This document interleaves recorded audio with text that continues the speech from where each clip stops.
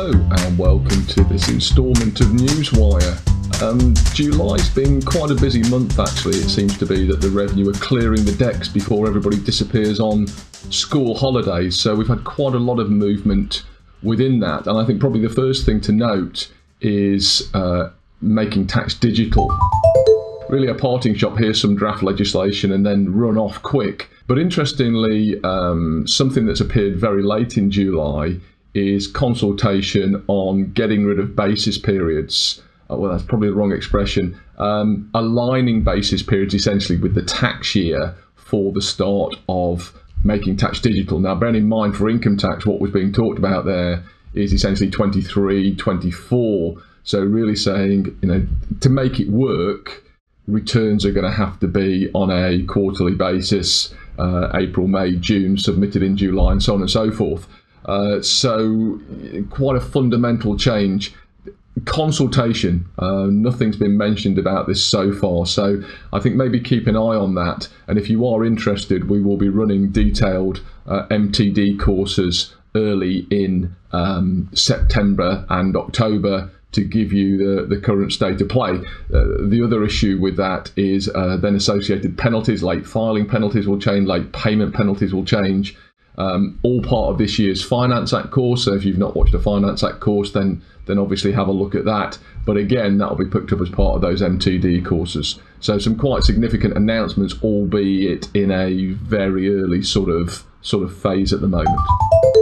Most of the other announcements in July relate to coronavirus and the various schemes and support measures that have been put in place. So the first thing that we've seen is an announcement relating to what the revenue are going to do in relation to outstanding debt, what their approach will be. Obviously, most of the, direct support measures relating to you can pay your income tax a bit late, your VAT deferral, if you remember from last year, that 3-month period, sort of March to June last year, we had the ability to defer. Really, all of those are gone now, and we're moving into the phase, actually, you need to sort out how you're going to pay us that money if you haven't already done so. So that announcement from the revenue in terms of coronavirus and tax payments is really saying, reading between the lines, there are no direct agreements still out there in terms of, or direct offers, if that's the right expression, but we are open and relaxed, if that's the right expression, to do with time to pay arrangements. So it's basically saying, we are sympathetic, get in touch with us, we'll try and sort something out. So again, a lot of those support measures have disappeared. I think probably the important thing in terms of VAT, and we've covered this again in our Finance Act courses, so again, if you've not seen one yet, have a listen. But I think one of the things in there is the reimposition of penalties for not paying that deferred amount. So if you've not entered into some sort of arrangement with the revenue now, the potential is penalties are going to be there for that deferred amount of VAT. So I think the moral for clients, if they are still struggling cash flow wise, they have problems with their tax position, the moral of that is get in touch with the revenue sooner rather than later and get something agreed. The second announcement that's come through in terms of COVID support is, again, related to a Finance Act issue. So again, for previous comments apply. If you've not seen the course, then have a look at that course. For those of you that did, we've been through this before, but essentially loss carrybacks, extended loss carrybacks for the self-employed and for limited companies. That 2-year extension. Now, what the revenue, what the law does, what the revenue have done here is essentially say, A, claims have to be made via the return primarily. So please don't try and amend year 2, year 3 back for that extended loss carryback, because that's not the way you do it. You put the details in the current return, and then obviously we generate a repayment potentially for those earlier 2 years. But then we get the issue about the de minimis claim. So as you know, that overriding cap to year 2, year 3 is 2 million quid. Now, what the law does say is for relatively small claims, and by that claims of up to £200,000, then you can claim that via a slightly different process as an interim measure, the de minimis process. And what the revenue have done in the last month is essentially activate an online facility to do that. So the theory of this is that you can go online, put your details in, give draft figures, management accounts, whatever it may be. But if, let's say, your management accounts show that you're making a £373 million loss, then the revenue will be prepared to say actually 200,000 of that extended loss carryback can be processed outside of the returns process, based on potentially draft figures. Now, personally, we've seen this sort of in the past in different forms. I'm not the greatest fan of doing that. I think I would rather be saying to the client, look, the sooner you get the proper information in, the sooner you pay us, the sooner we're in a position to make those claims based on actual figures to avoid any potential issues with that. But the theory is there. Those online portals are available. The easiest way to find it is just Google, HMRC extended loss carryback sort of thing, and you'll find it there. So quite significant movement at the moment, post passage of the Finance Act, that has now been activated by the Revenue.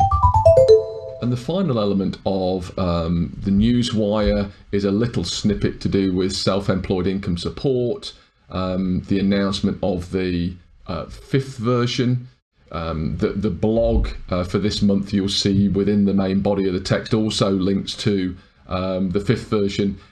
As has happened, quite interestingly, self-employed income support, all the versions are different. The first couple were very similar.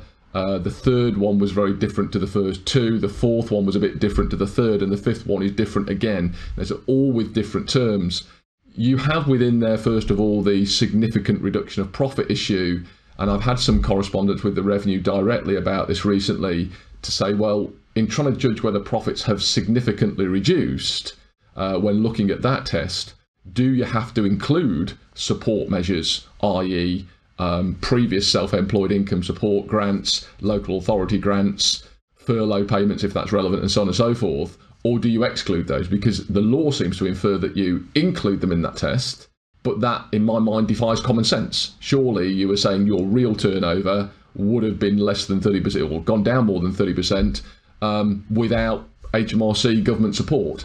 And the Revenue have confirmed that in actual fact you exclude all those support payments in judging whether the significant reduction has taken place. Of course, the other element of that, they haven't defined what significant actually means, which would be useful to consider what they think is, the test is.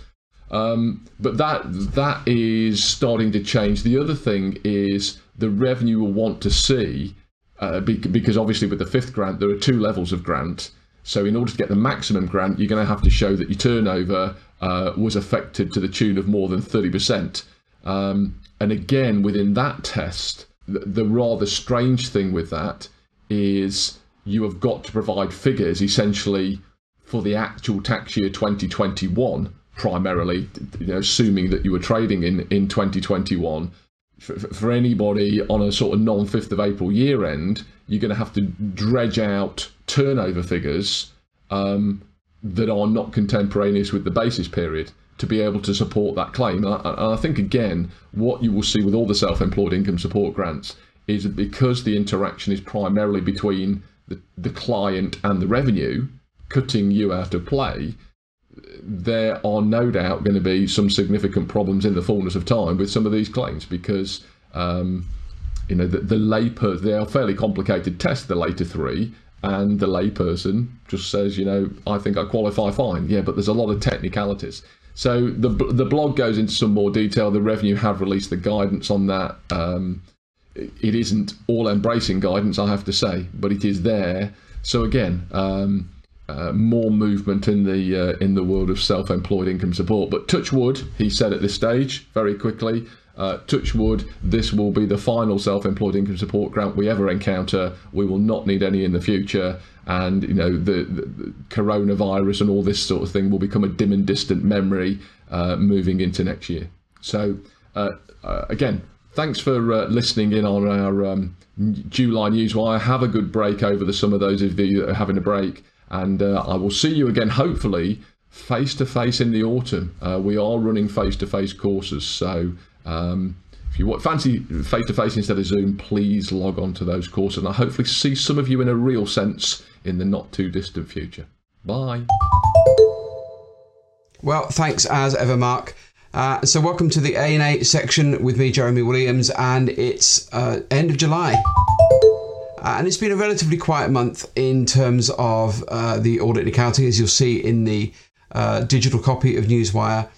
But the first item is going to be seismic in its importance for audit firms, at least, and that is the long-awaited final issuance of the ISQM suite, the International Standards on Quality Management for Audit, and that's ISQM 1, which is the main standard, ISQM 2, which deals with engagement quality control review, and ISA 220, which is the ISA in the regular suite of auditing standards that deals with quality on an individual engagement. So we've expected this for some time. We've had an exposure draft out in the UK. There is quite a long lead time for these to come in, you might think, because at first glance at least, this is periods commencing 15th of December 2022. However, don't be fooled by that date. While as far as ISA 220 and ISQM2 are concerned, that is about quality on engagements for periods beginning on or after that date, and EQC reviews of periods beginning that date.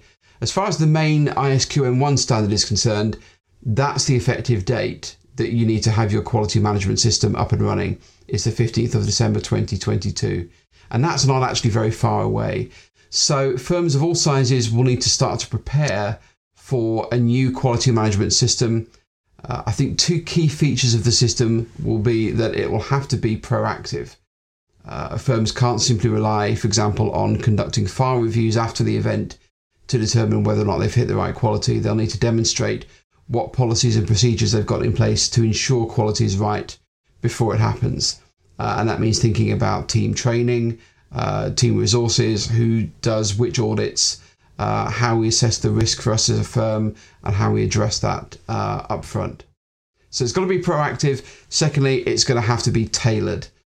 Firms will have to make sure that their plan is bespoke for them, so there won't be any question of buying a manual off the shelf and putting it back on another shelf and saying to the QAD inspector or the ACCA inspector, there's my quality control procedures. You're going to have to make sure that you tailor the issue for your firm, for your audit team, for the client base that you have, and for the particular risks that you have to address. So I'm not going to say a huge amount about the ISQMs on this update. It's just to announce that they're there. Please go to the FRC's website and download your copy. But if you are a regular attendee on our courses, expect to see us ramping up more and more content on the ISQMs as we go through the back half of 2021 and into 2022 as we get ready for that 15th of December effective date. So there we go. That's the first topic. Second topic you can see in Newswire is that there is a draft LLP SORP. So if you're involved in LLP accounts, either as an accounts preparer or as an auditor, then get hold of the exposure draft and have a look at it. The particular issue, I think the dominant issue that they're addressing is division of profits within LLPs. And I think the feeling is the current LLP SORP still isn't clear enough on exactly how that happens in a way that would apply to every LLP and make it easy to understand. So they're doing their best to clarify that area. One or two other areas that they're going to address as well. So again, it's an exposure draft. I don't want to spend much time on the detail of that, but if you're involved in LLPs, then please follow the link from Newswire. You can get hold of the draft SORP and read it through, and there'll be time for consultation and comments. Okay, what else is coming up? Well, we've got the Key Facts and Trends publication, that annual staple from the FRC, which I'm sure you're desperate to read as soon as it comes out. No, maybe you're not. But it's a useful publication if you want to keep abreast of what's happening in the profession. Lots of interesting statistics to while away the hours with.